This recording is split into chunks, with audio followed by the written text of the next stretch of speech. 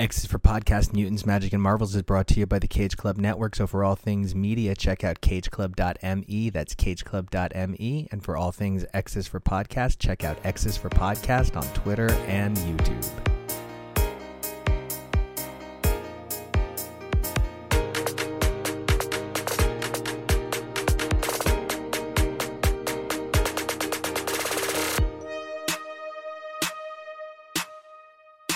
I love the books today. Hey, everybody. Welcome back to another all-new live X's for Podcast, your premier live comic podcast for modern Marvels, Chrono Skimming Classics, and more. I'm Nico, and you guys can find me on Twitter and Instagram at Nico Action. That's NicoAction. And I'm TK. You can find me on Twitter and Instagram at XNateXGrayX. And it's Nathan. I'm stuck in the holodeck, apparently. Hopefully the safeties are not off because I don't want to die. But you can find me at Dazzler AOA. That's like Dazzler in the Age of Apocalypse on mainly Twitter, but pretty much everywhere socials are. We're talking today about an unbelievably cool lineup of titles, and I couldn't be more excited. We're going to be taking a look at some miniseries and some one-shots that have been hitting the Marvel stands lately. We're going to be taking a look at an unbelievable amount of Christopher Cantwell for a guy that I don't believe we've ever actually properly covered on this show before. So we hope you survived the experience, dude. We're here to talk about Gold Goblin #1, Namor Conquered Shores 1 and 2. We're going to take a look at Thanos Death Notes. We're also going to be taking a look at Blade Vampire Nation. We're going to move on over to Secret Invasion 1 and 2. And then we're going to motherfucker fire off a crazy number of miniseries and do a crazy round robin and just kind of say yes, no, what we might be buying, what we didn't read, what we're up for. And I can't wait to get to the point where we bring in the voices. So you guys want to bring in the voices? All right. So first off, we got extra voice on. Introduce yourself. Hello, it's me, Steve. You can find me on Twitter at HowDuda. That's HOWDYDUDA. HOWDYDUDA. Yeah, that's it. You can find me on Twitter. You can find me on Tumblr. You can find me on Hive. You can find me on Mastodon. You can find me probably on some other places if you look. And we mentioned earlier that we may not have covered Chris Cantwell before, but I, in fact, have, I think, done the only Chris Cantwell coverage on this pod. And you can go back and listen to it for our King in Black, Doom, and Iron Man Christmas Story holiday coverage. Yeah. Yes, I just did a cleanup edit on that. You're absolutely right. I just totally cleaned up that audio. Woo. Yeah, tis the season. Tis the season. Yes, and that was interesting tale, if I remember right. Yeah, that was actually very fun. Pretty much the same tone as everything I've read by Christopher Cantwell so far. Bleakly grim and also full of dad jokes. Love it. So now we've got Gold Goblin #1 in front of us, right? So Christopher Cantwell is our writer, Lan Medina is our artist, Antonio Fabella is our color artist, BC Josepino is our letterer. Before we dive into the actual issue itself, Steve, I know where you are with Amazing Spider-Man, but Nico, TK, where are the two of you with this current run of Spider-Man? Were you like, did you pick up this issue and we're like, what? So, man, we have been doing so much weird spider-related stuff on this channel over the last couple of months, and so much of it has been Spider-Girl related, and that led us to Spider-Verse and Spider-Geddon, and now more Spider-Verse. So we've been like tangentially like touching everything but this run. So like it just feels like it's time. And I looked over a bunch of it to have an idea of what's going on. I read some of it previously so I would understand some of what was going on in other Spider things. But my understanding of this Spider run is a little piecemeal still. So I'm still like honing it together. Yep, Nico pretty much nailed it on the head in terms of what I think both of our understandings have been.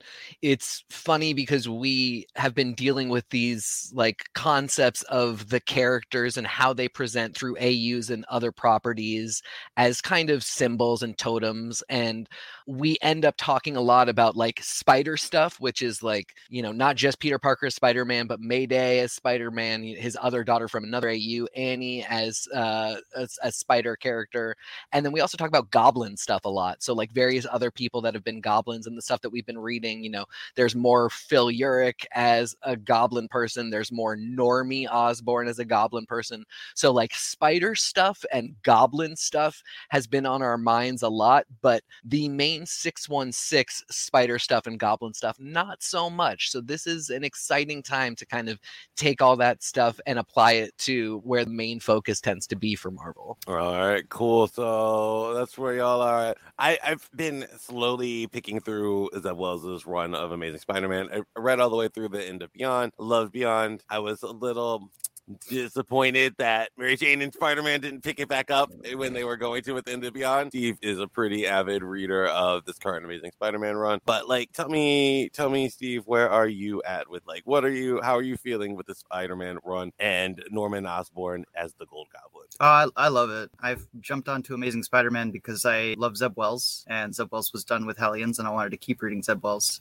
And this run has rewarded me magnificently. I have read other Spider-Man before. I think this is the best run of Amazing Spider-Man that I've read, which is not many, but it's very good, and it's doing a lot of stuff that I've never seen before with Spider-Man, and it's doing a lot of stuff that I've never heard of happening before with Spider-Man, which I think is much more significant. And Gold Goblin is a series I was extremely excited for because, I mean, the concept of Norman Osborn as a person who is genuinely and earnestly seeking to atone for his sins is unimaginable to me prior to this run. It's something I could never imagine. It's something that I could never take seriously. It's something that I would always be waiting for the other shoe to drop. But having the concept of the Sin Eater having taken away his sins and working that in is by far the most interesting thing to happen to Norman in my entire lifetime as a comics reader. And as we see in this issue here, Sin Eater taking away his sins doesn't actually mean he's been absolved of his sins or that he's just like a good person now. What it seems to mean is it's more like the penance stare. Like Norman is in hell because Norman for the first time ever has the capacity to feel guilt for the things he's done and regret for the things he's done and the pain of the things that he's done. And for the first time, he doesn't like laugh at that and think, oh, that's funny. That's good. That's what I wanted to do. He wants to do good. He wants to do good things. He feels like a good person. He feels like the person he was before he was the Green Goblin and probably before he was a business magnate because he committed a lot of sins in that time as well. So we're looking at a man who is in hell, constantly barraged by intrusive thoughts and hallucinations of the sins past that he's committed. And it's a Norman Osborn I didn't think I'd ever see. It's a Norman Osborn that I feel very sympathetic to in a way that I thought I could never get fooled again. And I love Spider-Man's little joke in there of,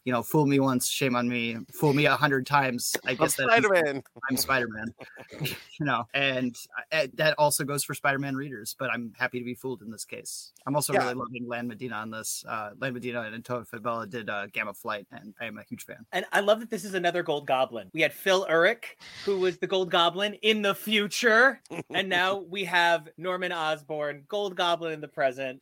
And I think it's really of note that, like, it's maybe not the best idea that he be the Gold Goblin. Like, this is not the only way I can atone for my sins is to take up this mantle. It's essentially a bad idea. Like, yes, he is possibly in some moments stopping some serious crimes, but he knows that this is like not really the path. And the fact that Norman need to be a superhero. Exactly. Like, is that really atoning, or is that just fuck other pumpkins? And the idea of like somebody who, regardless of what they're feeling and being in hell for their sins, still needs to be in some form of control and can't accept a loss of control that so many others just have to deal with. Yes. It's very like, straight white men can't ever not be in some form of power, even when they're trying to do things the right way. Yep. And I really appreciate that what we're not, as you said, Steve, it's not like Norman is reformed. It's all good. Now he can be a hero. Like, no, he can't. Exactly. I really, the thing about control you said is so important, especially in this issue. I got so mad at Norman when he's like, well, I know all these things are happening to me that totally make it look like I'm going to become the Green Goblin again. So I shouldn't tell Peter because I need Peter to keep his confidence in me. Otherwise, he might like freak out. And it's like, what a Norman moment. If you think Spider-Man might freak out about you becoming the Green Goblin, then genuinely you are not in control of your situation anymore. And classic Norman, he has to be in control of that situation. At some point I loved it, but at some point it got too much and I'm like, please quit showing Gwen Stacy's neck get broken 9 times. I did like, seeing him go through everyday life thinking about it, but like at some point I'm like, oh, okay, I don't need to see it again. Because it's important that we recognize that is a cardinal sin for him. That's really a huge character flaw that can't ever be escaped.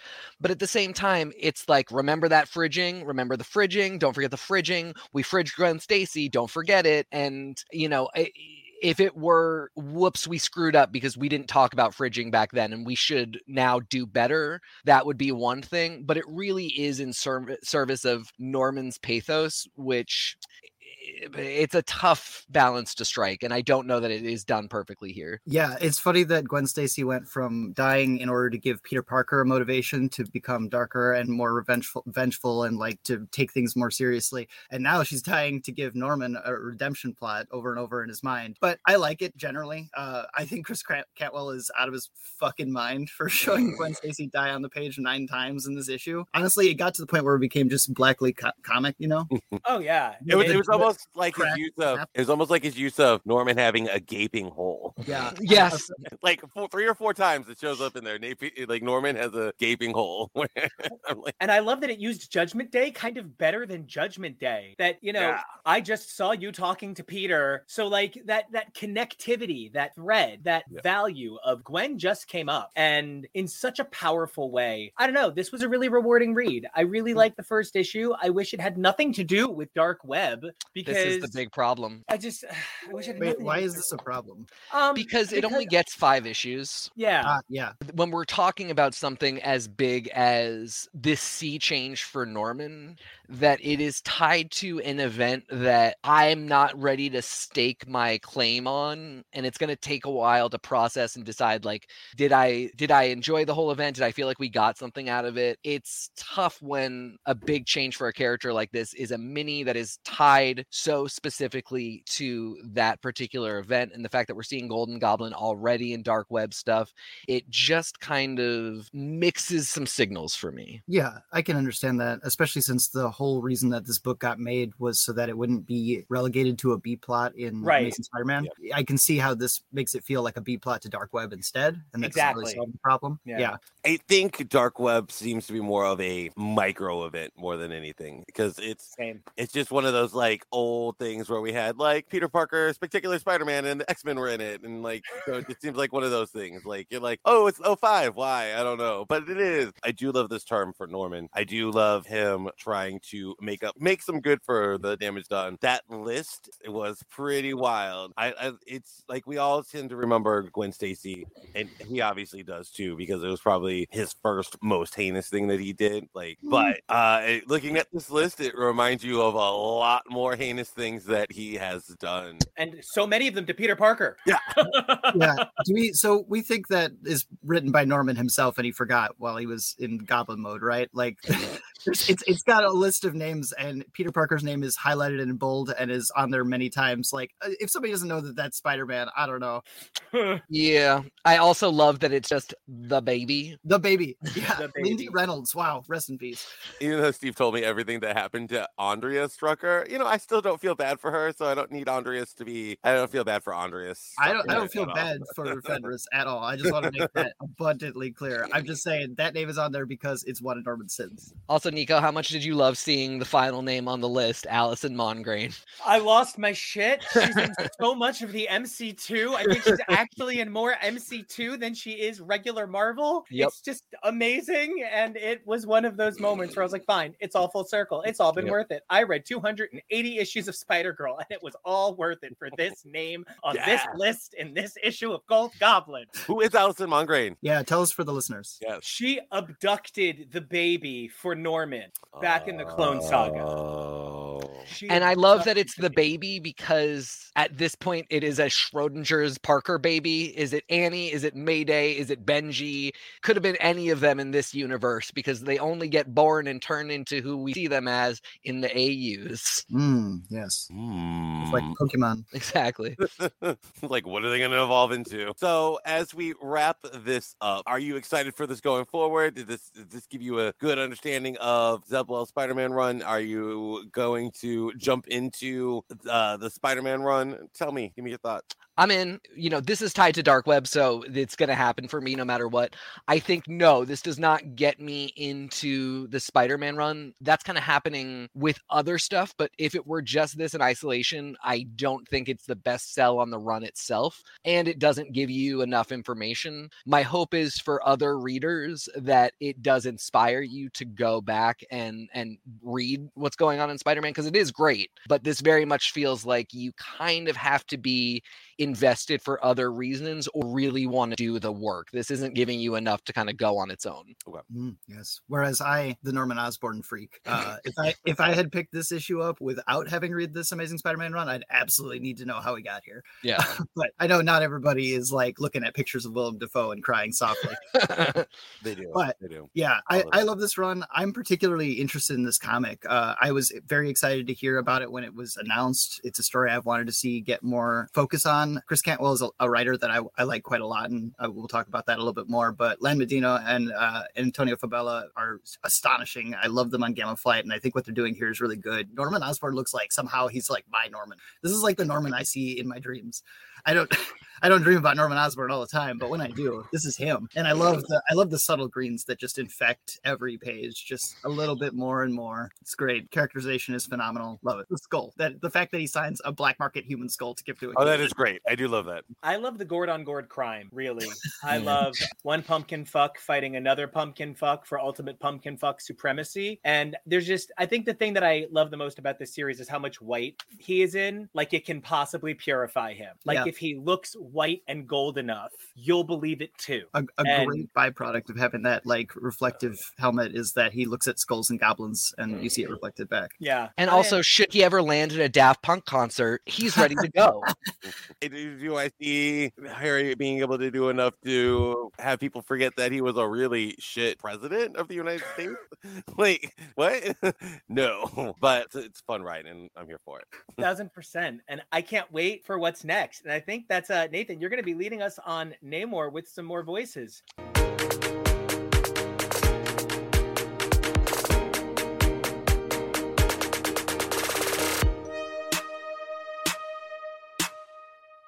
That brings us to Namor Conquered Shores. So, Namor Conquered Shores was also brought to us by, oh, you know what? First off, we have a new voice with us. Arturo, introduce yourself. Hey, que hola. What's up, folks? Good morning. It's Arturo. Happy to be here. Let's talk some Namor. Let's get into some fish sticks. Namor Conquered Shores 1 and 2 is what we're here to cover today. So that is brought to us by the amazing Christopher Cantwell. Again, another Christopher Cantwell book we're covering. Yes. Pascal Ferry is our artist, and colorist is Matt Hollingsworth, and VC's Joe Carmagna is our letterer. So the Earth is basically dying, at least on the surface, and the heroes went off to fight the Kree and died. But this is like a glimpse into our very near future. This might be like, what, 2045? If Namor and Cap are going to look like this in 2045, I'm going to sleep until 2045. Reason enough to survive the apocalypse just to see them. Oh The hottest old man versions of characters I think we've seen to date. Ever. All of them, yeah. That is one of the slightly mixed things about this, is that like they all are super powered in such a way that it should be maybe a longer period of time. Like, I would think it would take Namor longer than 20 years to get this kind of bedraggled. I'm just saying in terms of like real world climate change. Right. That's what that is the. But yes, yeah. You're probably right. And so the kind of the uncertainty with where exactly we are in the timeline isn't bad. It just kind of speaks to the fact that this is a very, like, for me, this felt like the last hurrah of this Namor, because I think after Wakanda Forever, we all are starting to come to a consensus that, cool as this guy has been in the past, it's the Tenoch Huerta Namor that we really want to see throughout every Marvel property that we can. And the coolest thing, I think that, Wakanda Forever accomplished a lot of incredibly cool things, but giving Namor an origin and a story that is so differentiated from Aquaman's over in DC is just pivotal, right? Because like, it's very simple to say like, these guys are similar, right? Like that's, like Quicksilver and the Flash are similar, right? But then it's the details that really differentiate them. And I think making Atlantis, even if we always called it Atlantis, making it, giving it this different storyline was just brilliant. The coolest thing they could have done, the most compelling Namor that like we've ever seen, solved the debate of is it Namor or Namor, it's kind of like, well, whatever. It's wherever you're from. You can have a different accent, say it your way. But yes, I embrace Tenoch Namor. Do you want to see a shift and MC unification of Namor as a character, like in the comics themselves? Like, I would love them to be two separate entities. I love what Wakanda Forever did, but comics Namor is so ingrained in so many comics that I love. I can't see that shift. Like, although I was resistant to Nick Fury, and I actually kind of like new Nick Fury. Like, I like Nick Fury during Nick Jr. is real hot. Yeah. But I think that's a great example because the Nick Fury we knew up until the MCU still technically exists. He played a part in the most recent Fantastic Four Reckoning run. War, yep. And I think we will ultimately see Atlantis Namor still in the picture, but I think the one that will be most prominent will be a new one that looks much more like MCU Namor, and that's totally fine. I just am sort of looking for those places where we are maybe starting to push the original Namor into the background a little bit, and I think for me this felt like, maybe we tell a sort of, as Nico called it when we were talking about it, an old man Namor story that lets us start to sort of sew things up a little bit so that he can sort of be set adrift. So true to the character because he's still a dick, and like when the Kree attacked, his response was like, well, that's the surface's problem. Like, this is high time for Atlantis, and he focused on that, which is classic Namor being a dick, right? And like, Atlantis first, make Atlantis great again. But now, in the aftermath of that, you see like a little bit of a softer side to him, right? Like, he's not concerned with ruling, he's concerned with serving. He's trying to look out for the surface dwellers that are left. It's true to his history as being a dick, which I would say one of Namor's superpowers, or mutant gifts, is his dickishness. Like, he is. I thought you were going to say it's his dick. Well, God willing, in my head canon, certainly. But like, in the entire Marvel universe, he's probably got the biggest ego, and we literally have a character named Ego who's the size of a planet, and I think Namor eclipses him. So I love that this is true to that, but also gave us like his compassion and how he is, even if sometimes he's an anti-hero, he is a hero. And I think part of what they need to do in terms of the MC unification is we need to take a big step back, and the first thing we need to say is, if you're going to create another Namor, he has to be more authentic, right? Because we are projecting a heritage onto Namor now, and not a funny heritage, right? Because that's something that holds back the Marvel Universe cinematically. They're not willing to do Latveria and Wakanda and Atlantis, and as nations, they have Wakanda, and that gets to be the nation, and everything else is kind of like a magical hoo-ha land. And that's kind of the way they treat things, in a very simplistic way, for the sake of never upsetting the geopolitical balance. So if you're going to give us another Namor in the comics, based on the one from the MCU, I want him to somehow be more authentic than this Namor, which would piss this Namor off in a way that I love. But if this Namor is from a previous iteration of Atlantis, that our Namor, oh God, why can't I think of his last name? Because it's something so Mackenzie. It's Namor Kevin Arnold or something. Yep. But Namor, I thought it was Prentice, but that's Namorita's last name. So and you know what? She's cooler. So I just feel like this story allows us to take a look at Namor without any of the restrictions of the Marvel Universe as canon. This is its own thing, because what we really need is a chance to detach from Namor and attach in a new way. Nathan, after you said what you said at the start of the episode, I didn't really think there was a whole lot of more coverage I needed to add, because they have to be two separate people, and that's the end of it. You cannot get rid of this Namor, but you need to add the other one, and they have to be two separate people. Steve, who unfortunately could not be in the room to join us for this coverage, just left a comment mentioning the fact that Namor is currently on the Avengers and he maybe is not being pushed to the background. The only thing I will say to that is we are seeing this Avengers run come to a close, which is something that we are going to be covering on the show as well. As we move over into the summer of symbiotes, I think we will be shifting to a new makeup of the Avengers team, but also the writing team. And I believe when that happens, Namor, as we know him, will maybe not be as front and center. That Avengers coverage, by the way, is going to be a New Year's special that literally covers an issue per minute. Yep. So you really don't want to miss it. We are all becoming speedsters. as We part will of our be- New Year's resolution. We will be somewhere between the Wizard and the Blur. I mean, Yeah. No. Oh, it's gonna be Squadron Supreme all up. It's gonna be All amazing. right, even if we're all speedsters, I still reserve the right to be 2 minutes late to everything.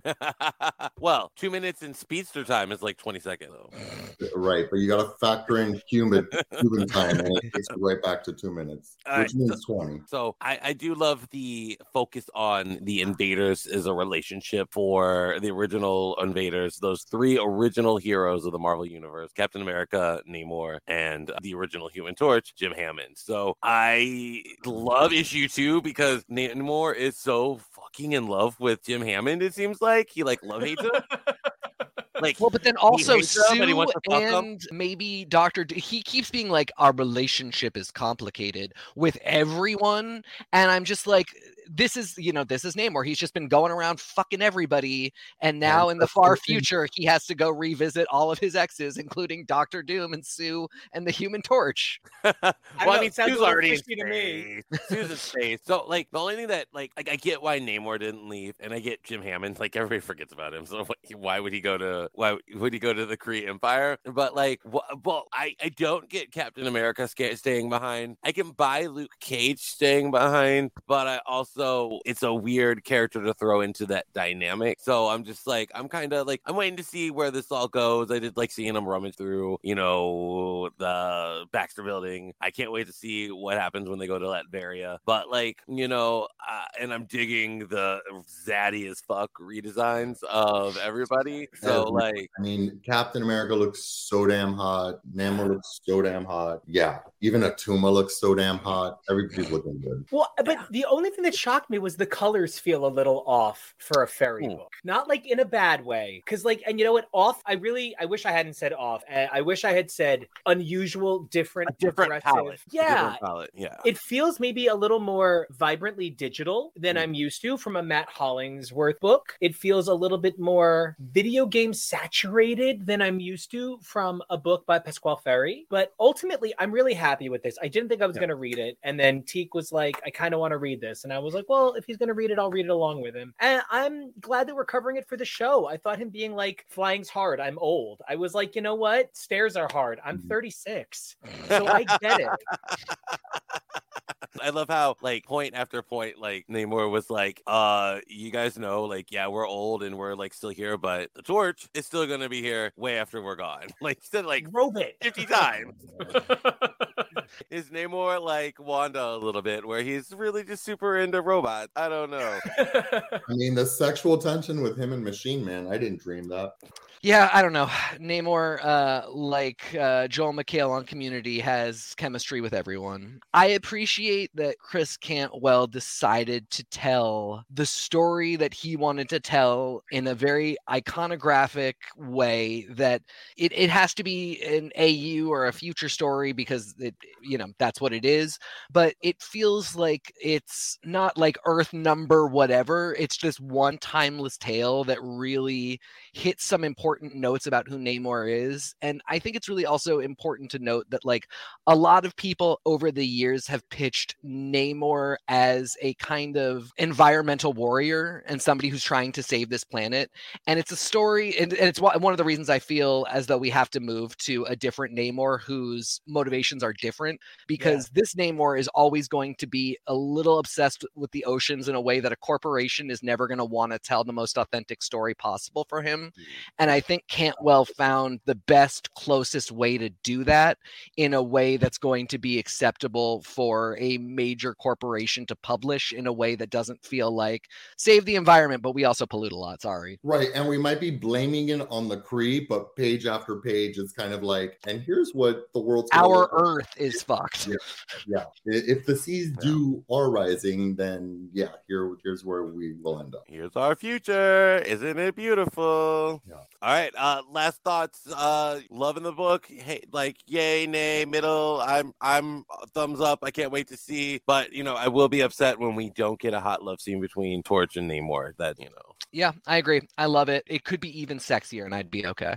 Yeah, I'm down for more shirtlessness. I'm really enjoying the art. Also, the writing's good. I'm into it. How many issues is this going to be? 4, 5? 5? Count me in. I really just want to see Namor get a send-off that's cute. Not that every character needs a wow. If they're going to die, that's how I want it to go.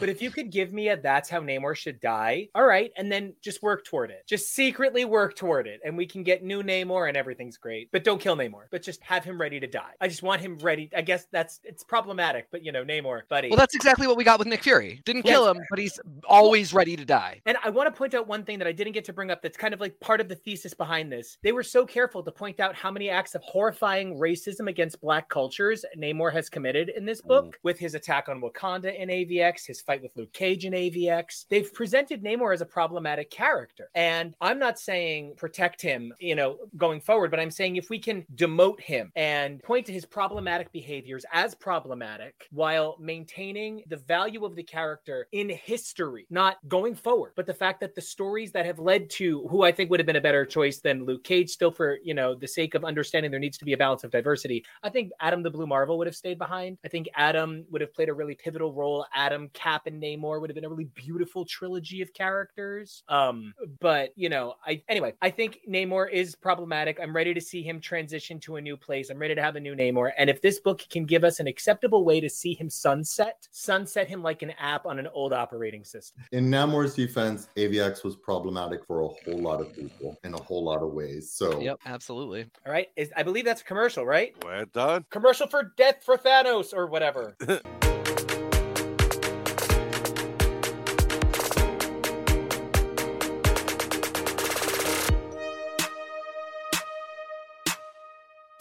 I am super duper excited to be back and talking more stuff. And we have the same amazing crew from earlier, but we have one very unforgettable voice who we could not do this show without. Hey! Hi. all hail Raven. So thrilled to be here to talk about this book today because I am such an enormous fan of one of these creators. This is like a homecoming moment for me. We're talking Thanos Death Notes with a number of incredible writers, including Torunn Grunbeck, Chris Cantwell, and more. But notably, I need to go out of my way and take a second to point out J. Michael Straczynski, who is one of my all-time favorite creators, who did my favorite run of Spider-Man. Like the only run of Spider-Man I would comfortably say I know a whole lot about is the JMS run of Spider-Man. There's also an additional story by Kyle Starks, and this tells a really interesting sort of segment of Thanos. Now, for me, the JMS story was my favorite. I'm kind of like a simp for JMS. It's kind of cool. It's whatever. It's fine. I'm not going to question it. It's what it is. But I would love to get your guys' reaction to this book. Was there a story that stood out for you guys? Were you just like, that's the one? I would love to get your guys' reaction to Thanos in general as well. I'm honestly just here for the Torunn Grunbeck part because I'm like, yes, already have that Thor issue ready to read. I'm like, got done reading this, gotta read that Thor issue because she's doing Thanos and Runa and Thor. I'm like, mwah, love it. But yeah, I love basically it's the setup here, but I love that. I loved how her voice on Thor and Thanos is pretty spot on to where I want. I love this. I mean, Thanos has like a very special place in my heart. Infinity Gauntlet was the first huge, across different lines, humongous crossover that I ever really was experiencing in real time as a kid. So it hit really hard. And actually, I just found, I've been organizing my comics. I have issue number 1 signed by George Perez. Wow. Which is pretty sick. But That's anyways, amazing. Near and dear character because of that, right? And this for me was just like a really fun, not like a recap. It wasn't that exhaustive, but it was like a nice, it was like a nice bottle episode of different bits of Thanos lore. And I like how we bounced around from him being, the scrawny kid, the queer-coded deviant child, to him falling in love with of Death to the aftermath of the Infinity Gauntlet. It was just like a nice little skip through time. I think for me, it's tough. It was the Straczynski was really fantastic. I loved the Cantwell as well. My thing with Thanos at this point is I am ready to kind of change the conversation a little bit, up the ante, and this idea of him maybe starting to just mind fuck everyone and like present, the idea that he's presenting to Iron Man here, that like the universe has just been Thanos and everybody is unable to comprehend how bad things are. To me, is so susceptible to that. And that's the most hilarious part, is like it's So literally funny. something he could have just said over a beer and it would just ruin Tony's day / life. Again, Cantwell really getting to the root of characters, but also able to really look forward. The Straczynski one really was beautiful and gave a lot of weight to the character and a lot of depth, that to be able to establish that much in a short story in an anthology book is pretty impressive. It really did give us kind of a new state of the Thanos to work off of.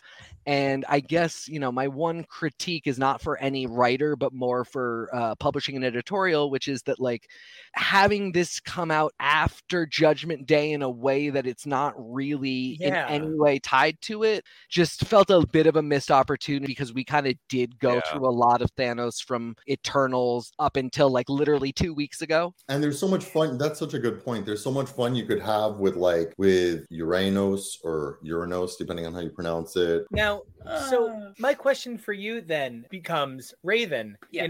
how do you Thanos? Do you Thanos? Don't you Thanos? Do you kind of Thanos? Do you Thanish? Oh, this is gonna. You know me. I have very strong opinions on so many things. This, I think, was one of the best anthologies I've seen so far from Marvel. Usually the stories don't quite tie together. This felt like a wonderfully abridged version of Thanos' history, and I was here for it. I was really, really here for it. Beyond that, I think they did a really great job of addressing certain things, like how he did fall in love with death, which honestly, bitch, go to therapy. I get it. Your wife freaking died. The one woman who could gentle you. Really? Dude, therapy. Find it, please. Like, get yourself a cosmic Freud. I don't know what to tell you at this point. But yeah, it's like they did a really good job. Overall, I really enjoyed it. The timing of the release was a little odd, but I think it's just, so many things have been thrown into disarray in this last year. I think that's what it ultimately came down to. But I absolutely adored the different storylines, the abridgment of his history, and I especially liked to see him interacting with Death. He is such a fucking simp. He's such a fucking simp. But I love that Death doesn't just, she's not just pulling him and leading him along. She needs him to learn a particular thing. And like, it's interesting to see how his wife's memory, is like, you're so close, but you're so far from the point. Versus Death is like, yes. That's exactly the point I wanted you to learn. So it was good. It was good. Hi, Steve. And I want to take a moment and say welcome back to the program, Steve. It was a bummer losing you, but we're super glad to have you back. And we're just talking some Thanos death notes, and I'd love to get your death note on Thanos. Great. We're talking about all of my favorite characters at Marvel today. We've already covered Norman Osborn. I unfortunately missed Namor. We get to do Thanos and then Blade next. I'm a big Thanos fan. I'm wearing my Thanos Christmas sweater currently. He's such an interesting character. His simping for death is always a fun time. He's a poet of annihilation. He's very interesting to me. I was excited about Thanos Death Notes. What I did not realize when I picked it up was that it would be an anthology collection of flashbacks to classic moments in Thanos's history to fill them in, sort of like a X-Men Legacy for Thanos. And I did not realize that it was also a side story presented for the current Thor run. This is a comic that is intended to fill in the space of a quest that Thor is on, and that is going to be continued in the next Thor issue, not in the next Thanos comic. I was hoping that this was the grand return of Thanos to our universe after his messy exit in Eternals. So a little bit of a letdown on that, but I thought the art was phenomenal on this book. I was very excited. A lot of my favorite colorists worked on this book, and I got a very beautiful Daniel Acuna variant cover. Gorgeous. Yes, that was great. George Perez. So good. Yeah, overall, I really enjoyed the comic. I thought there are some stories that I thought were a little bit goofy, and we can get into that. And there is a story that I thought was pretty good. I've got goofiest page of the whole anthology has to be the infinite torture device of Thanos. My God. Yes, sorry, Roko's Basilisk.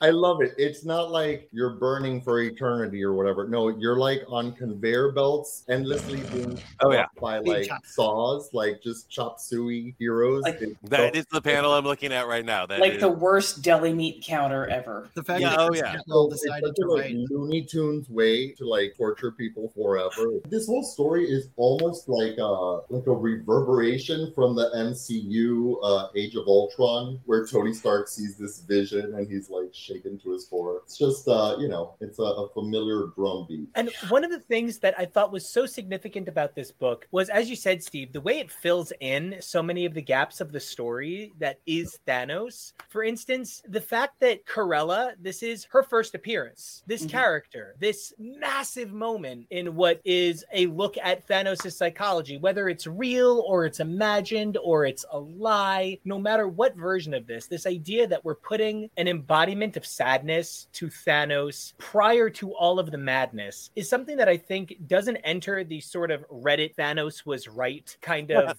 gremlin cult mindset, where I think this is the kind of story that really, this issue in general, all of these multifaceted elements really came together to remind me Thanos is a character, not just a plot device, because that's one of the biggest things I think Marvel forgets. I have to want to keep reading some of these characters, and when it feels to me like they're only ever used as a device, it can really be hard to connect. And I thought this added such a human element to Thanos that I really needed as a reader. They bridged her. Yeah, I personally did not like that story at all, because I felt like I don't buy that Thanos was ever a good person based on everything I know of Thanos. Like, he was basically born a monster. He started cutting things up immediately. He killed his own mom. Like, it's so hard for me to look at Thanos and be like, oh no, this guy was good, except for that like one woman who could tame his beast nature died for him. Yeah. Well, she listened to his crime podcast and sent him letters in prison. Like, come on. Yeah, like, I wanted him to be more human, but the way they fridged her.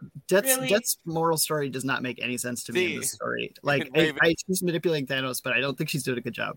Oh, I'm sorry. I do think Corella's going to come back. I think this is the start of something. I hope so. I think that when JMS gets added to something, it's usually like a moment. JMS doesn't just show up to not have his way. And his big thing is inserting things you didn't know into the past and how they affect the future, whether it's his Spider-Man, his Thor, his Squadron Supreme run as Supreme Power, the 12. His whole thing is the character you didn't know is the character that defines the future. So that's a huge part of where I'm seeing a lot of potential to this story, that is such a hallmark of JMS's Marvel work. I'm really hoping it carries through here. I want to see more of Jeff Shaw and Dean White on Thanos, honestly. I thought Jeff Shaw made Thanos look really cool in this like particular story, and Dean White's colors are always a marvel to me. It's just like so nuanced, gritty. There's like this gross, nasty feeling to the realm of death that makes you feel like it might be really cold and stinky there, and just getting that off the color work. Kind of like a grape. I do like Corella's look too. It's very like it's even though she is a brand new character, it fits right in with that classic Eternals look the characters had back then. It's like a classic Eternals, like almost Asgardian. Like, I'm like, is she Carnella? Oh no, she's not old Carnella. She's Corella. Like, so like I love her look and how it fits in with the time that she would have character wise been in. Yeah, well, and she's the antithesis to Death. So while Death is very muted and rotted tones, Corella is very light, almost spring-like. So I did like the color choice and the costuming that they did for her, because it gave her a very lively feel, no pun intended. But yeah, no, like there was a lot of really great art and backstory and sub-story being told by the art in the background. Just there were certain plot points. I'm like, I think I would have more empathy for Thanos if they had lived a happy life together, and then he had like had to watch her decline, and just it drove him out of his skull because she was one of the few people who connected with him and saw him as a beautiful person, versus automatically seeing him and thinking, ooh, there's something not quite right about him, I should shun him. Yeah, Thomas Cummins in our comment section just asked, is this issue a good primer for someone not familiar with Thanos comic book history? That's an interesting question. I don't think I would say yes. I think it's more like if you really like Thanos, this is a great way to get some like little extra stories for him. Like not all of these stories worked for me as a Thanos fan, but the art did incredibly on all of them. And some of them are just like, sometimes you just want a little fun Thanos story. Like some of my favorite Thanos stories are like Christmas stories and stuff like that. And I feel like all four of these stories kind of slot into that tradition. Yeah, I think my favorite Thanos story, this kind of fits into that tradition, but my favorite Thanos story is where he like goes to that person's birthday like every year. That's like, my favorite. Oh God, it's so petty. I love it. It's so good. We're going to be doing a call for last thoughts on Thanos Death Notes before we move over to some Blade Vampire Nation action. So we're going to go right in order. I'm going to start with TK. TK, hit me with your last thoughts on Thanos Death Notes. Yeah, I mean, I agree with everything everybody said. It's a really fascinating look at a character. Unfortunately, maybe not a great primer. You know, if you really want to get into Thanos history, that's a Travis Starnes mission. But if you pick up from the first issue of Kieran Gillen's Eternals and read all the way through to Judgment Day, that is a good Thanos right now. And it encompasses a lot of what's great about the character without having to do all the backstory reading. You know, Infinity Gauntlet, all those also fantastic, but if you want Thanos as he is today, we've had some good stuff recently that captures a lot of the character, and I still don't know after reading this if I'm gonna read Thor, but I'm more inclined to do so than ever. Nathan, I am definitely reading this Thor run because Torun Grönbeck, love her. But other than that, I would say I liked it. It didn't expand upon Thanos as much as I really wish. It didn't really give me much more of a grasp of Thanos and where writers want to take the character. It did sort of do a good job of like encapsulating certain eras. I do think Corella was like unnecessary because like I just like the guy just being a shit guy. He's a real shit guy. Like I don't need somebody like coming in and caring for Nebula. We know that Nebula had a really shit life. So like I don't need a secret like mommy figure. So like I'm torn, but I think overall it was good. It was fun, and I'm glad I read it. love it. Dropping down to Steve. Yeah, I think that this issue is great to pick up if you love a lot of the people who work on Thanos in general. Like these are some of my favorite Thanos artists. You get to see Travel Foreman back from Ultimates and Black Cat doing Thanos. You get to see Ron Lim, always fantastic on Thanos. Jeff Shaw takes a really interesting look at his facial features and how like his mouth moves, and I really love that. If you want to see some of Marvel's best working colorists, this is a great issue to check out. Love that recommendation. Not going to make me read Thor, but I think Torun has an amazing voice for Thor. I was really sold on the voice for Thor. Same, totally, unfortunately, but same. And that's my Thor. Right, bopping over to Arturo. For me, Ron Lim and Don Ho on colors in the bar at the end of the line, which is really just a glorified bar fight scene for Thanos. The art in that is worth the price of admission alone. Like it is thick, gorgeous, just Chad Thanos and just breathtaking. Yeah. Thought that staying with me after I read this is when Death tells Thanos that all life must give way to death, but in turn, death must create space for new life. And I just love that. I thought that was like a deep thought, like, you know, the cycles of life and death. And it makes Thanos' purpose and Death's entire being and characterization in the Marvel Universe a lot more interesting than just this hunger for darkness and destruction, but rather like a tool for balance. And I thought it was cool. And now I'm Craven Raven. Honestly, I would say pick this issue up. It's not necessarily a good primer per se, but each and every one of these stories was worth reading. They were fun. They were good. Even with the fridging, I still say this book was worth picking up because the stories were interesting and they did give you a bit of background on who, you know, Thanos is and maybe a little bit of his pathos. So yeah, overall, just like art, cohesion of stories, just the fact that they were all really actually well done. Like nothing missed for me me, which if you've ever heard any of the podcasts, I am loud about things that do not for me. So I think this was really well done, and I think I might actually go and pick up some more Thanos stuff and check them out. So yeah. No better result from a book than being inspired to interact with more comics. I love that. And if you're inspired to interact with more of our material, don't forget to like and subscribe. We have some amazing material here featuring so many of these incredible voices and faces, and we love making it all for you. And if you want to know a little bit more about that, check out this commercial.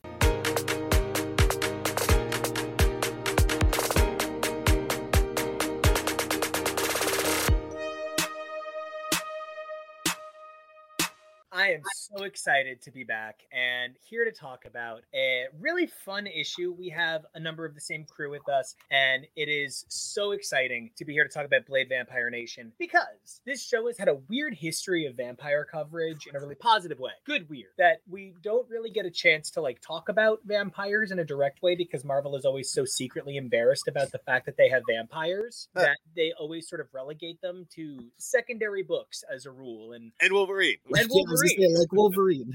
And which so many of us feel gets secondary book level. So we're here to talk about Blade Vampire Nation by Mark Russell, Dave Watcher, D. Cuniff, and VC's Corey Pettit. And I went into this book ready for a fun C. I walked out of this book with an excited A-, and it was just a silly fun time. I don't know that I walked away a smarter man, but I really love when Blade is the main character of a book. And I would love to get your guys' reaction to Blade Vampire Nation and Blade as a protagonist for the Marvel Universe.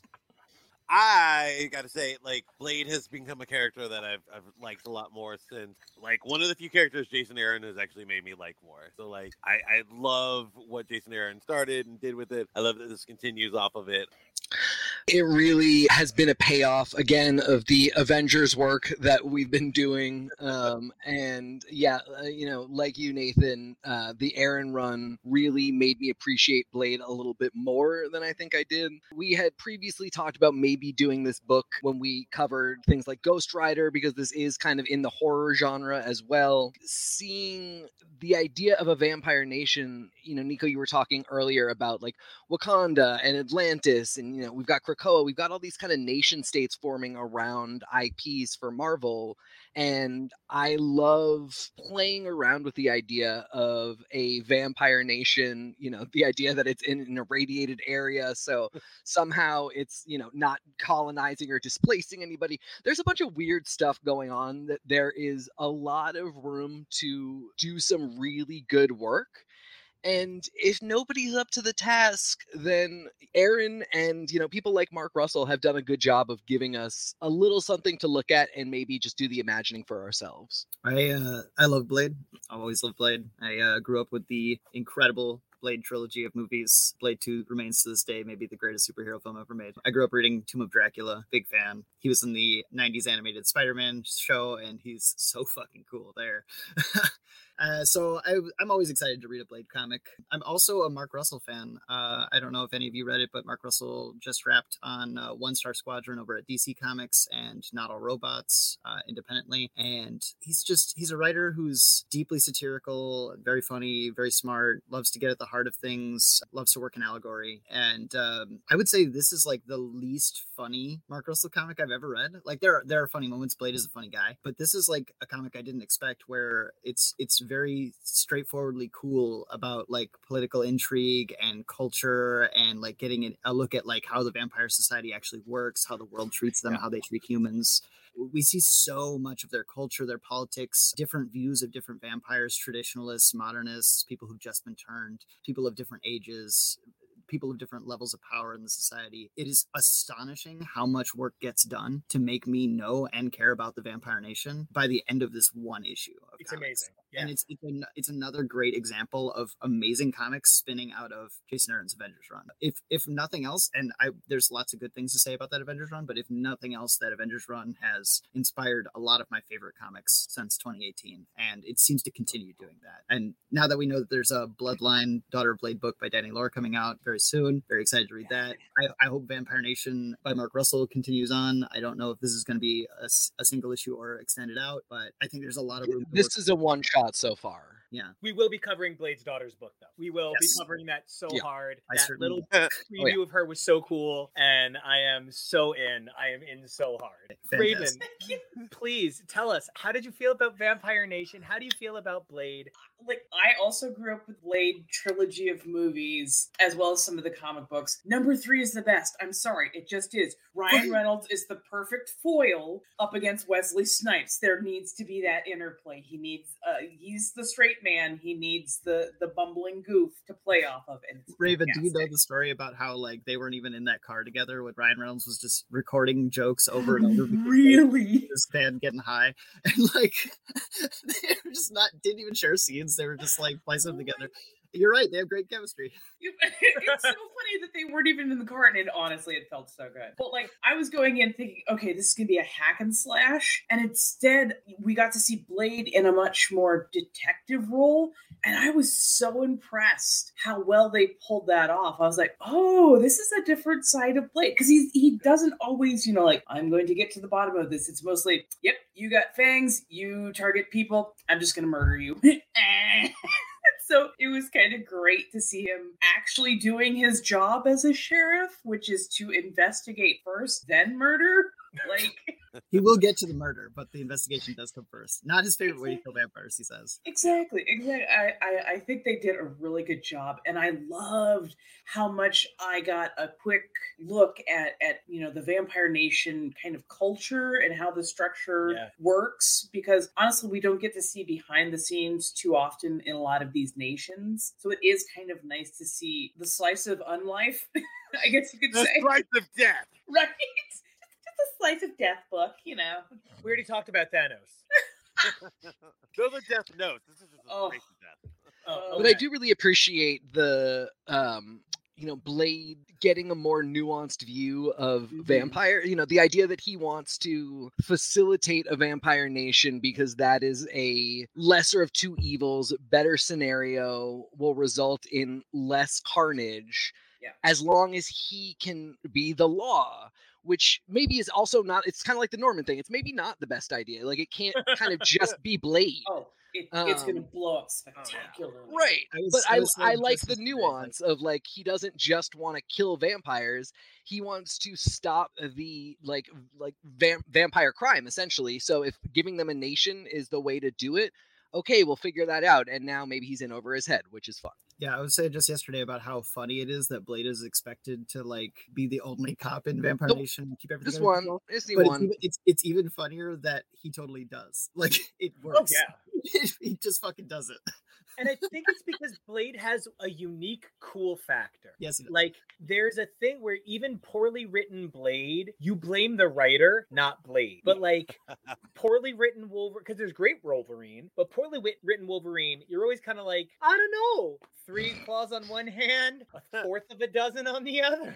And like, Hot claws. hot claws, you never Hot know. claws. And like, so, but I feel like with Blade, what I'm promised is like a sexy good time. And like, this was just a silly, fun, sexy good time. Like, this didn't feel like it copied anything from AmVamp over at DC by Snyder, but it felt like it continued on that same idea of nuanced, complex vampires, like diplomacy in a modern age. It had a lot of things that I just thought were so clever, and the art was so good. The idea that everything was related to food made me so happy. I thought that was really clever because vampires, everybody was like, oh, they're only into blood. But he made all of these beautiful connections with food, which is something so real to so many of us. My kitchen cabinet.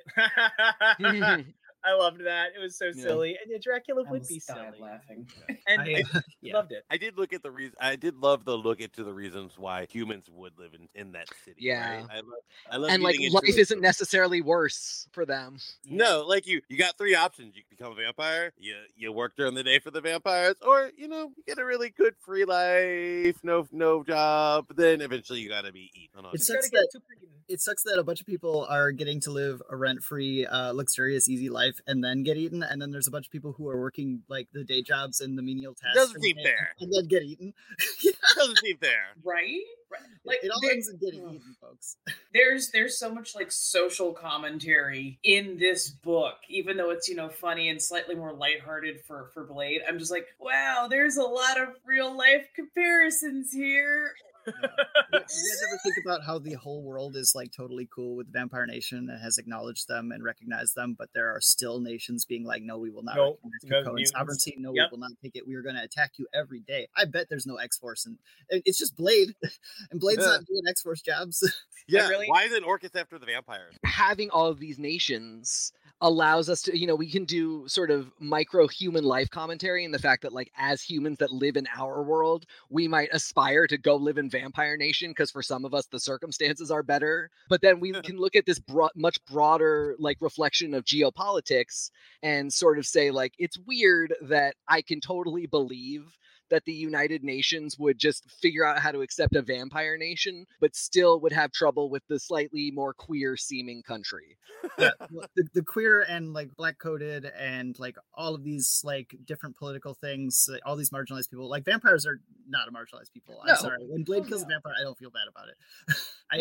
They're mostly they're mostly white. Like I very much noticed they are mostly white.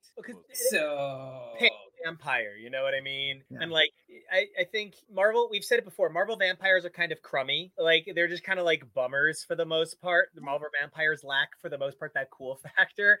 And I think when you think who's more uncool, you think white. So I wanted to get some last thoughts from everybody on Blade. Fucking love the Age of Blade. I think this is a great time. More Blade. Please, more Blade, Marvel. You're doing a great job with that. He should just keep increasing because he has a coolness that has not been damaged by overuse or poor usage. And I would love to see Blade really take a standout place in a pantheon of big heroes. I agree with all that. I'd love to see more from Blade. As I said, this book was almost on the like dark horror fantasy segment, and I would love to see a consistent enough Blade vampire story happening at Marvel that we could kind of slot it in with those other books.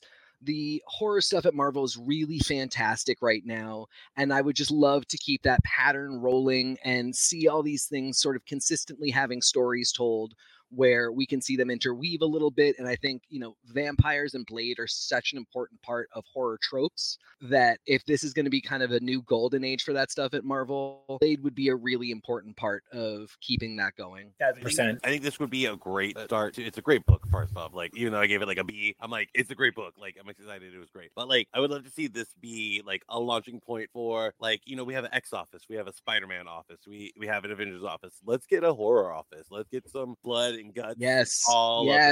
I would honestly love to see Blade get a little bit more tie-in with like some of the other vampire books. Like I would love to see Midnight Mission, spit out Reese, Moon Knight, and Soldier and like have a little bit of an interaction there. Or I would also love to see an Exterminator Blade crossover. That would be friggin' phenomenal. I need to see Blade trying to deal with Boom Boom, Jubilee, Dazzler, and Wolverine just going, oh, in the background. Unfortunately, I will have to read All Out Avengers to discover more of Blade's story. Unfortunately, I have to read Avengers Beyond to follow more of Avengers Beyond. Don't do it. Don't do it. My actual final thoughts are, I want to point out who these people in the Vampire Council are because I did some work to try to figure out who they are. The Vampire Council at the end is composed of what appears to be Sun Tzu, Niccolo Machiavelli, Henry Kissinger, Tamaris, and Charles Maurice de Talleyrand-Périgord, which I don't speak French. That's amazing. Thank you for doing that research. Thank you so much. That is an amazing, horrible actual council for the vampire nation. I saw Henry Kissinger. I was like, oh, these are bad guys. These are bad guys. The colonial outfit didn't give you a clue that these might be the bad guys? That is what started it, yes. Well, I can't wait to come back and talk more vampires. And until then, I think we've got an invasion that might be a secret, but... don't tell me. Is it a secret?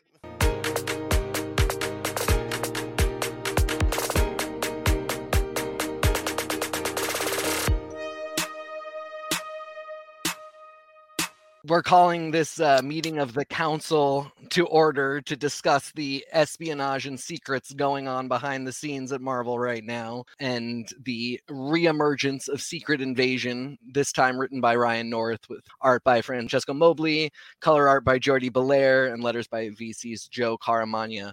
Friends, how did you feel about the original Secret War? Secret Invasion? Secret Invasion, sorry, what's wrong with me? Secret Invasion. It's actually like my favorite period in like Marvel crossover development ever. Mhm. Like I love being like, who now? Who next? Ah! I don't know that I could ever read it with the same excitement I had then. Yeah. But there was something about being in it and being so enculturated in the madness of comics at the time that it felt limitless being a part of Secret Invasion. That there were all of these embrace change ads everywhere you looked. You didn't know what was going to be on the next. It was a really exciting time for me as a reader, and what it gave birth to was exciting. Said and done, looking back, I have some uneasy feelings about the way it portrays other cultures and the idea of being different and people hidden among us. It's got some weird overtures that I'm sure weren't intended, but you know, not every offense is intended. That said, I'm excited to see the future. Hang on to that thought, because I want to revisit it in the context of this after. Nathan, what about you in Secret Invasion, the original? I was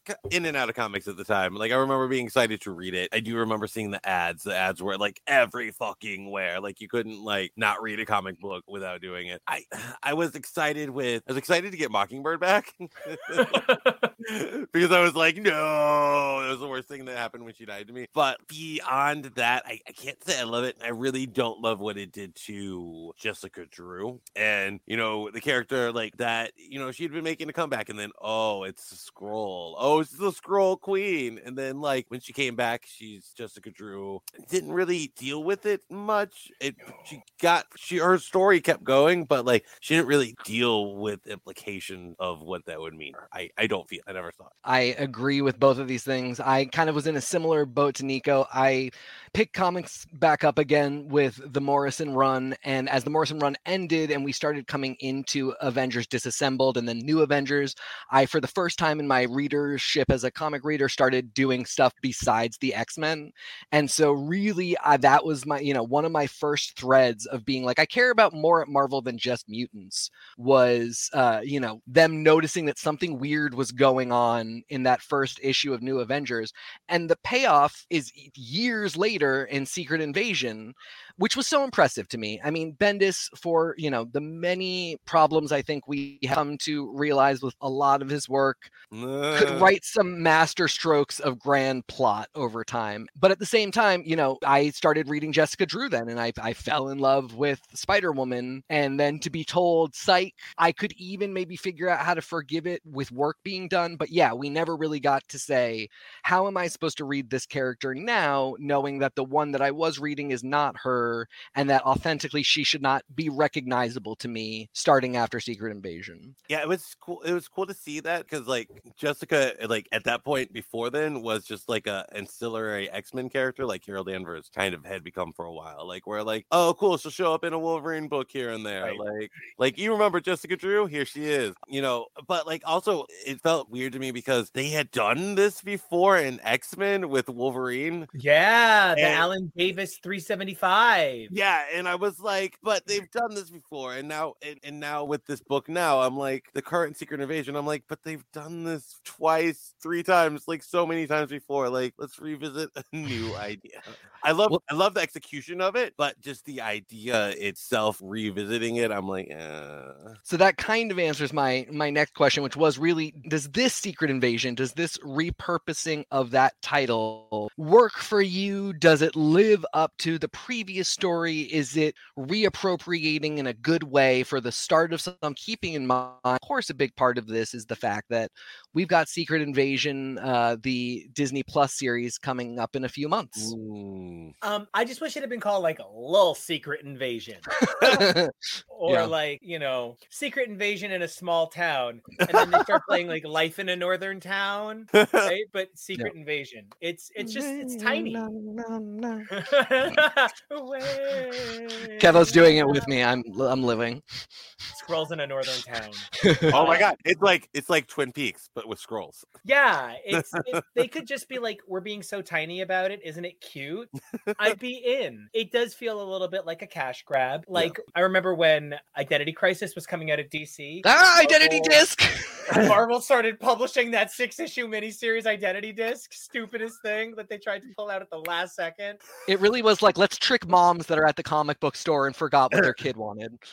Yes. Nathan, what about you? Oh god. So I can answer the original question. What was the original question?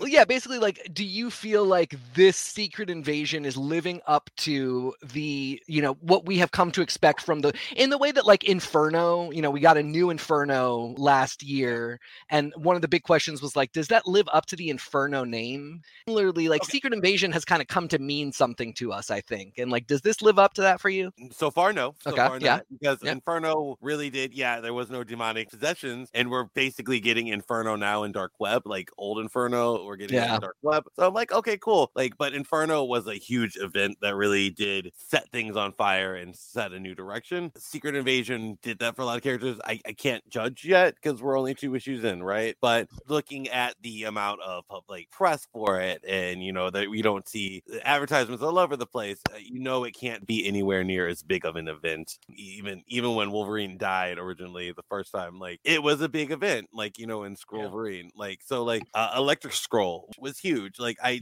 don't know if we're going to get any of that here, and I don't know if we can expect that, but I don't know what we're going to get. And the fact that we're trying to make Maria Hill a thing that people will want to like again, I don't know how that sits with me, but I'm not a Maria Hill fan, so. If I may, please. It almost seems like they said, we have Maria Hill, and she's played by Colby Smulders.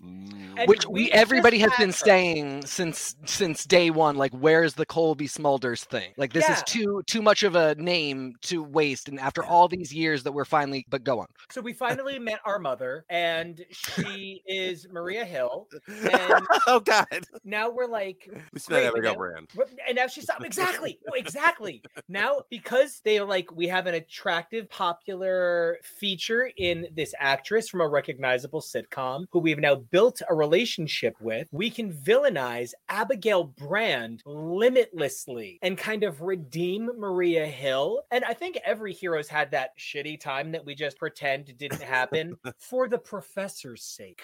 And that's kind of how I feel about, because I want to like Maria Hill. It's silly, but because I felt like I came into loving Avengers under New Avengers, but it was an exciting time. It gave me a reason to believe in a modern idea of the Avengers. It really was a total shift. Like, you had to reset your love for the Avengers and kind of decide again, are you going to keep doing it, or did you fall off now? Yeah, and I loved Maria Hill at that moment, and I want to keep loving her, so I'm going to keep giving her some chances, especially if they can just make me hate Abigail Brand, because I love to hate Abigail Brand. Of course. So I agree with you, Nathan. It's tricky. It's hard to be like, yes, I'm giving Maria Hill another shot.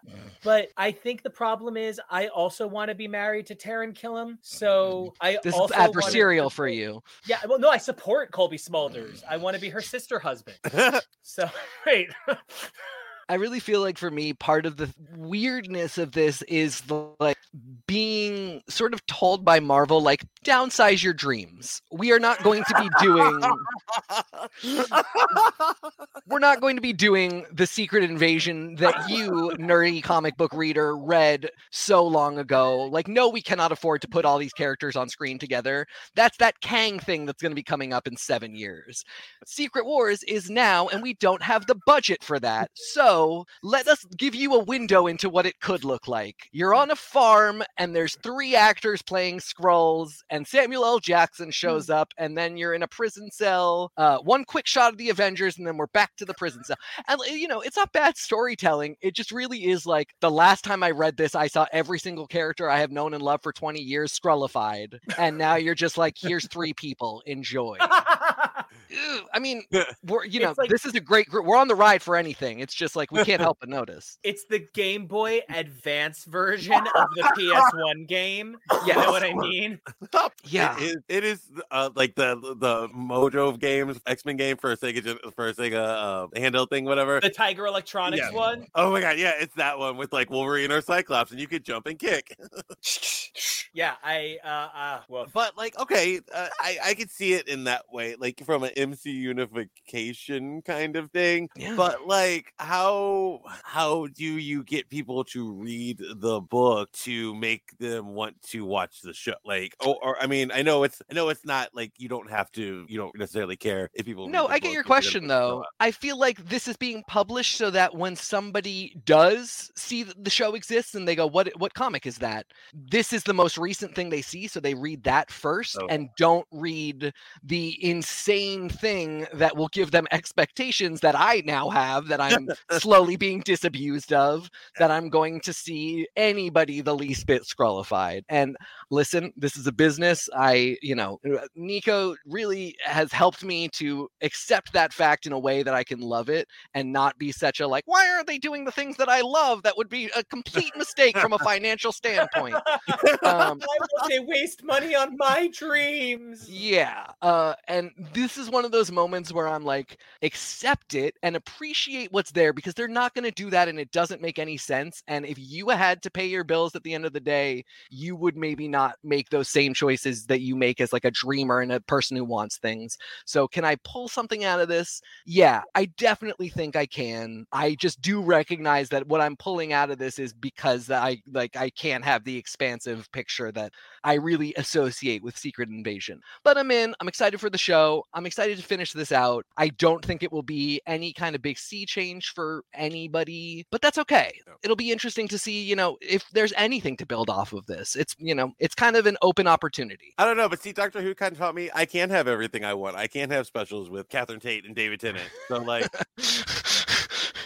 why can't I have a story that'll lead up to a decent show? I should be able to be a Secret Invasion size queen, and I should get as big a Secret Invasion as I want. But instead, I'm being asked to micromanage my invasions. Realistically speaking, I like the idea that this is prepping a new generation of readers for Secret Invasion, because like we were the new generation of Secret Wars, and we one time had to be prepped on what the 1984 Secret Wars meant, because even if we were alive, we were children, and like we couldn't understand what it meant at 2, 3, and 4 years old. We had to like be indoctrinated into it somehow. That hopefully is what this miniseries can do. Get you used to the idea of you've always got to investigate somebody might be a Skrull. I'd love that for readers. Kids these days have it so easy with their just being able to like have minor Skrull invasions and not have to worry about, is Thor a Skrull? Has he been a Skrull all along? Is Jean Grey a Skrull? Did she really come back? Like, that's Is Norman Osborn going to end up being president? Yeah. Who the fuck is fucking Jessica Jones? Did Tigra have a baby with a Skrull or Hank Pym? That's a really good question. I would love a green tiger person. Some sort of Grinch cat lady. Well, guys, we've got more to see on this one. I'm excited to see how it plays out with the show. In a few months, we get another 5-Sunday week in which we can revisit some of these things and see how they went when they all got sewn up. In the meantime, round robin of books that I just want to talk to you about real briefly. So I think we're going to go to a commercial and then get back to it.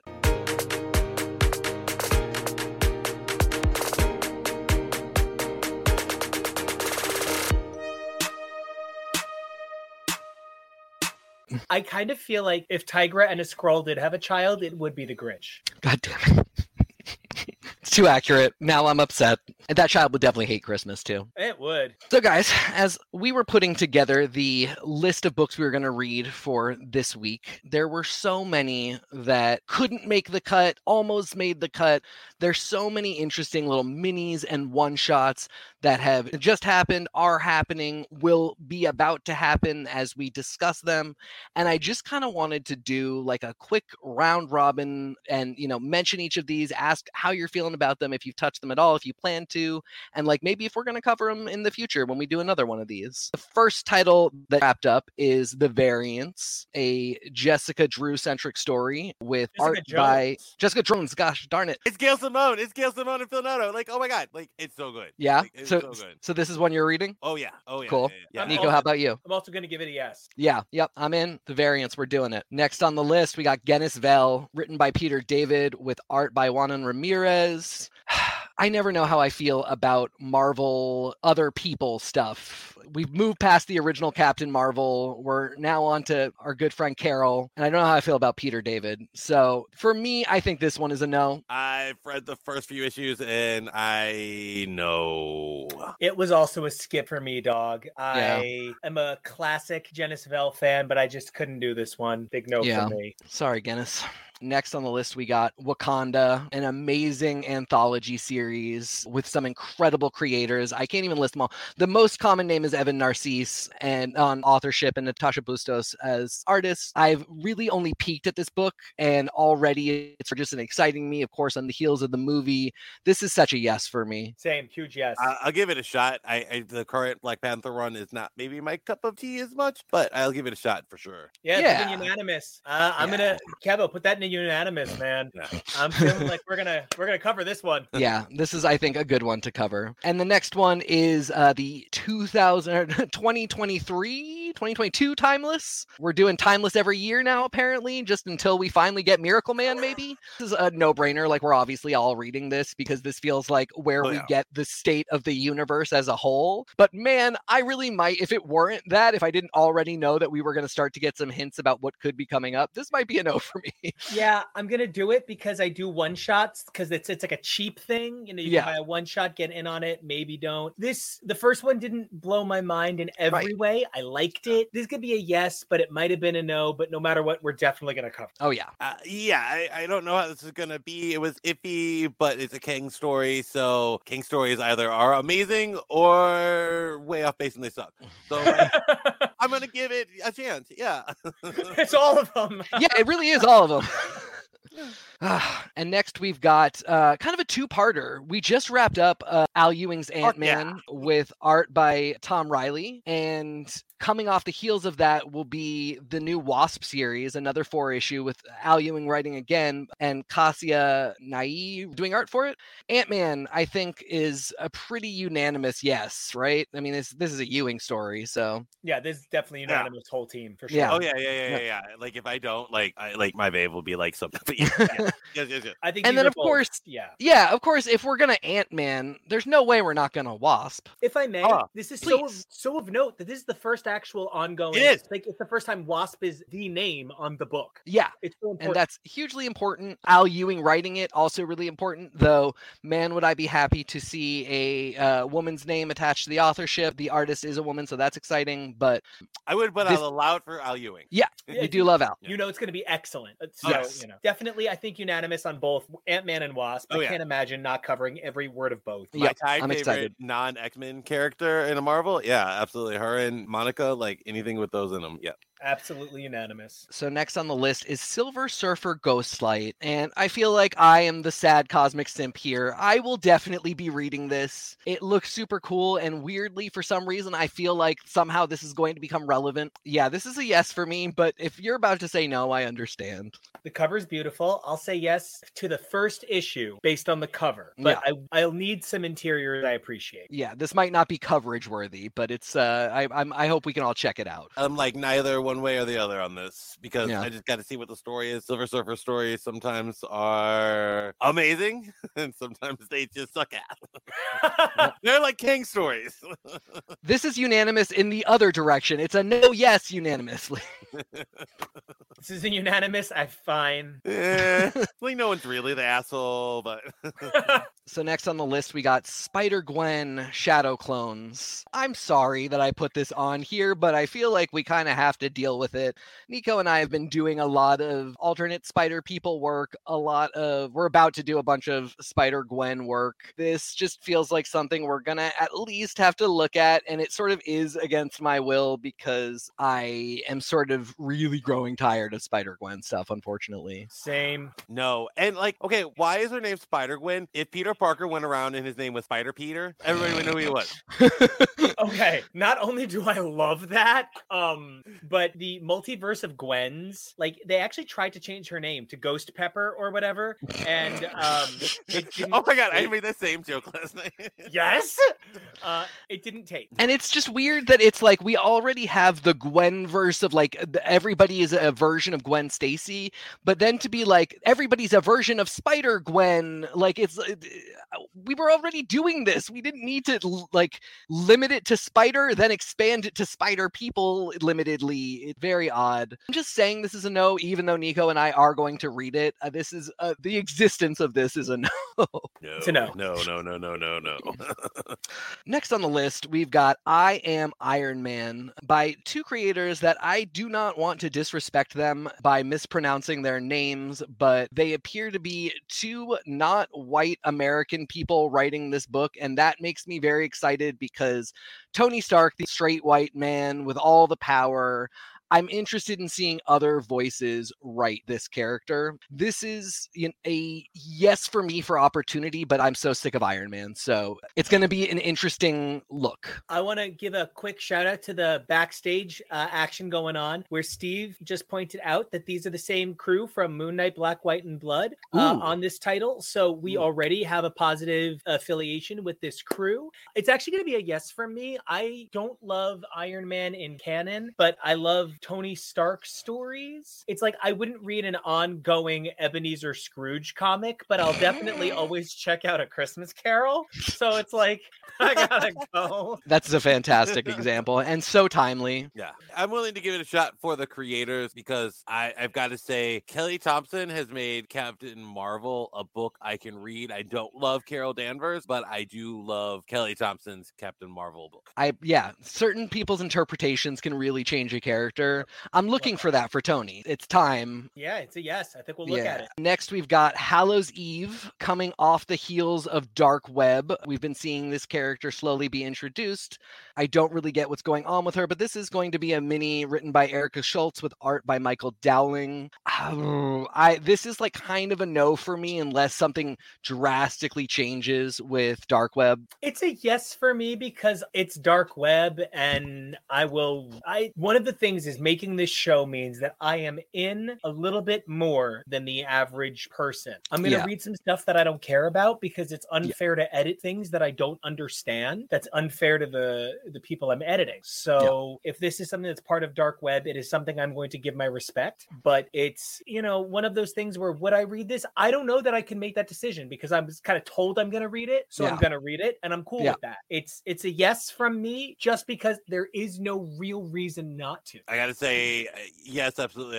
I've loved the Spider-Man run. I've loved stuff that's spinning out of it. So I want to see where this goes. Like, I love a scary themed villain book. So yeah, you had me on the name alone, but just like knowing the character a little bit more, absolutely. You're going to Vegas. I'm sure, whatever that was. So I think I've been outvoted, and this is a yes, which I totally appreciate. I'm really interested to see what happens with this character. I'm not excited about the character yet, but who knows? Dark Web just started. And last up, coming up, we've got another Cosmic Ghost Rider series. This one a mini, not written by Donny Cates this time written by Stephanie Phillips with art by Juan Cabal.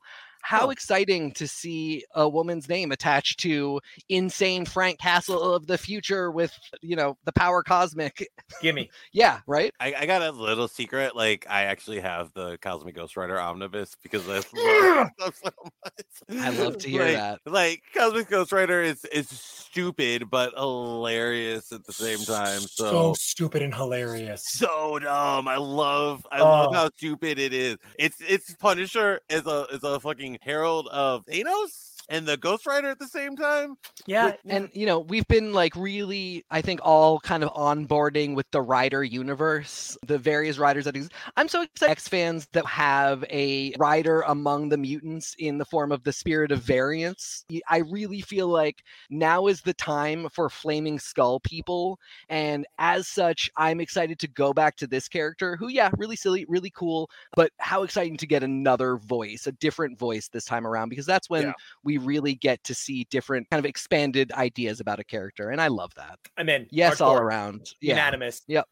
Well, guys, it looks like we are going to have a big slate of really fascinating books coming up. I'm super excited about that. I know there's other ones that are sort of givens for us.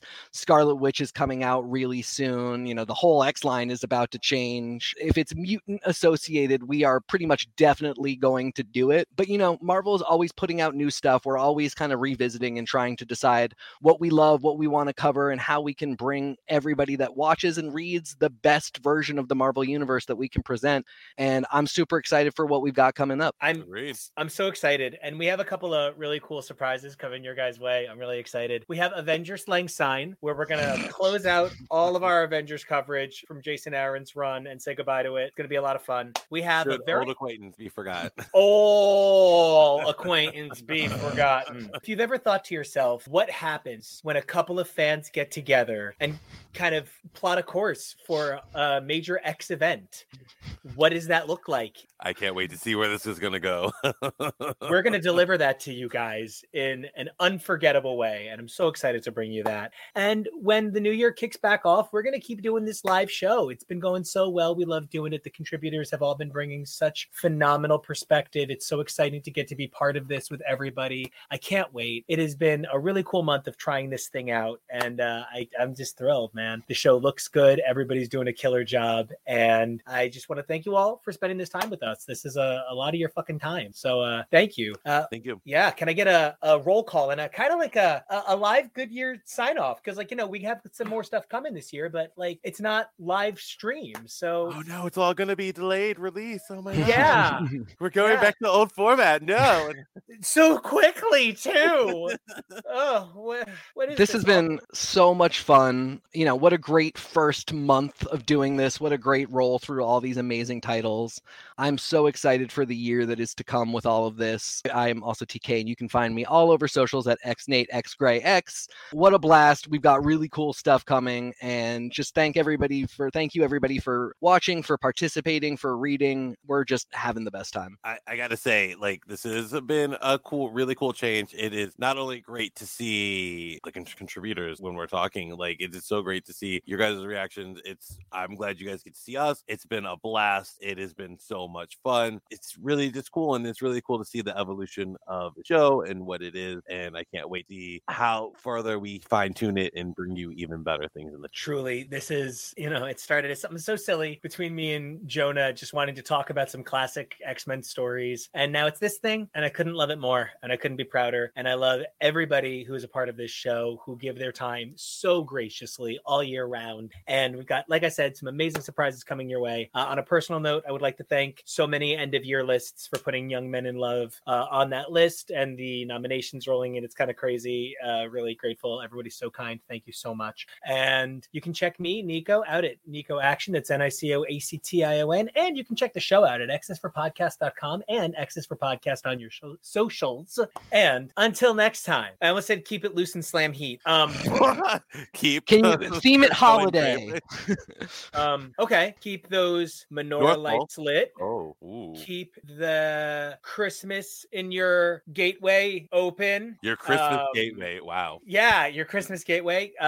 Treat Kwanzaa with respect and stop leaving it off of lists like you've never met anybody who celebrates a non-Big Two holiday, right? And no matter what you celebrate, no matter where you're from, no matter what you love, you're part of the family if you want to be. And we love you. We can't wait to be back next year. And from everybody at X's for Podcast, happy holidays, happy New Year, and keep reading comics. Happy New Year. Happy New Year.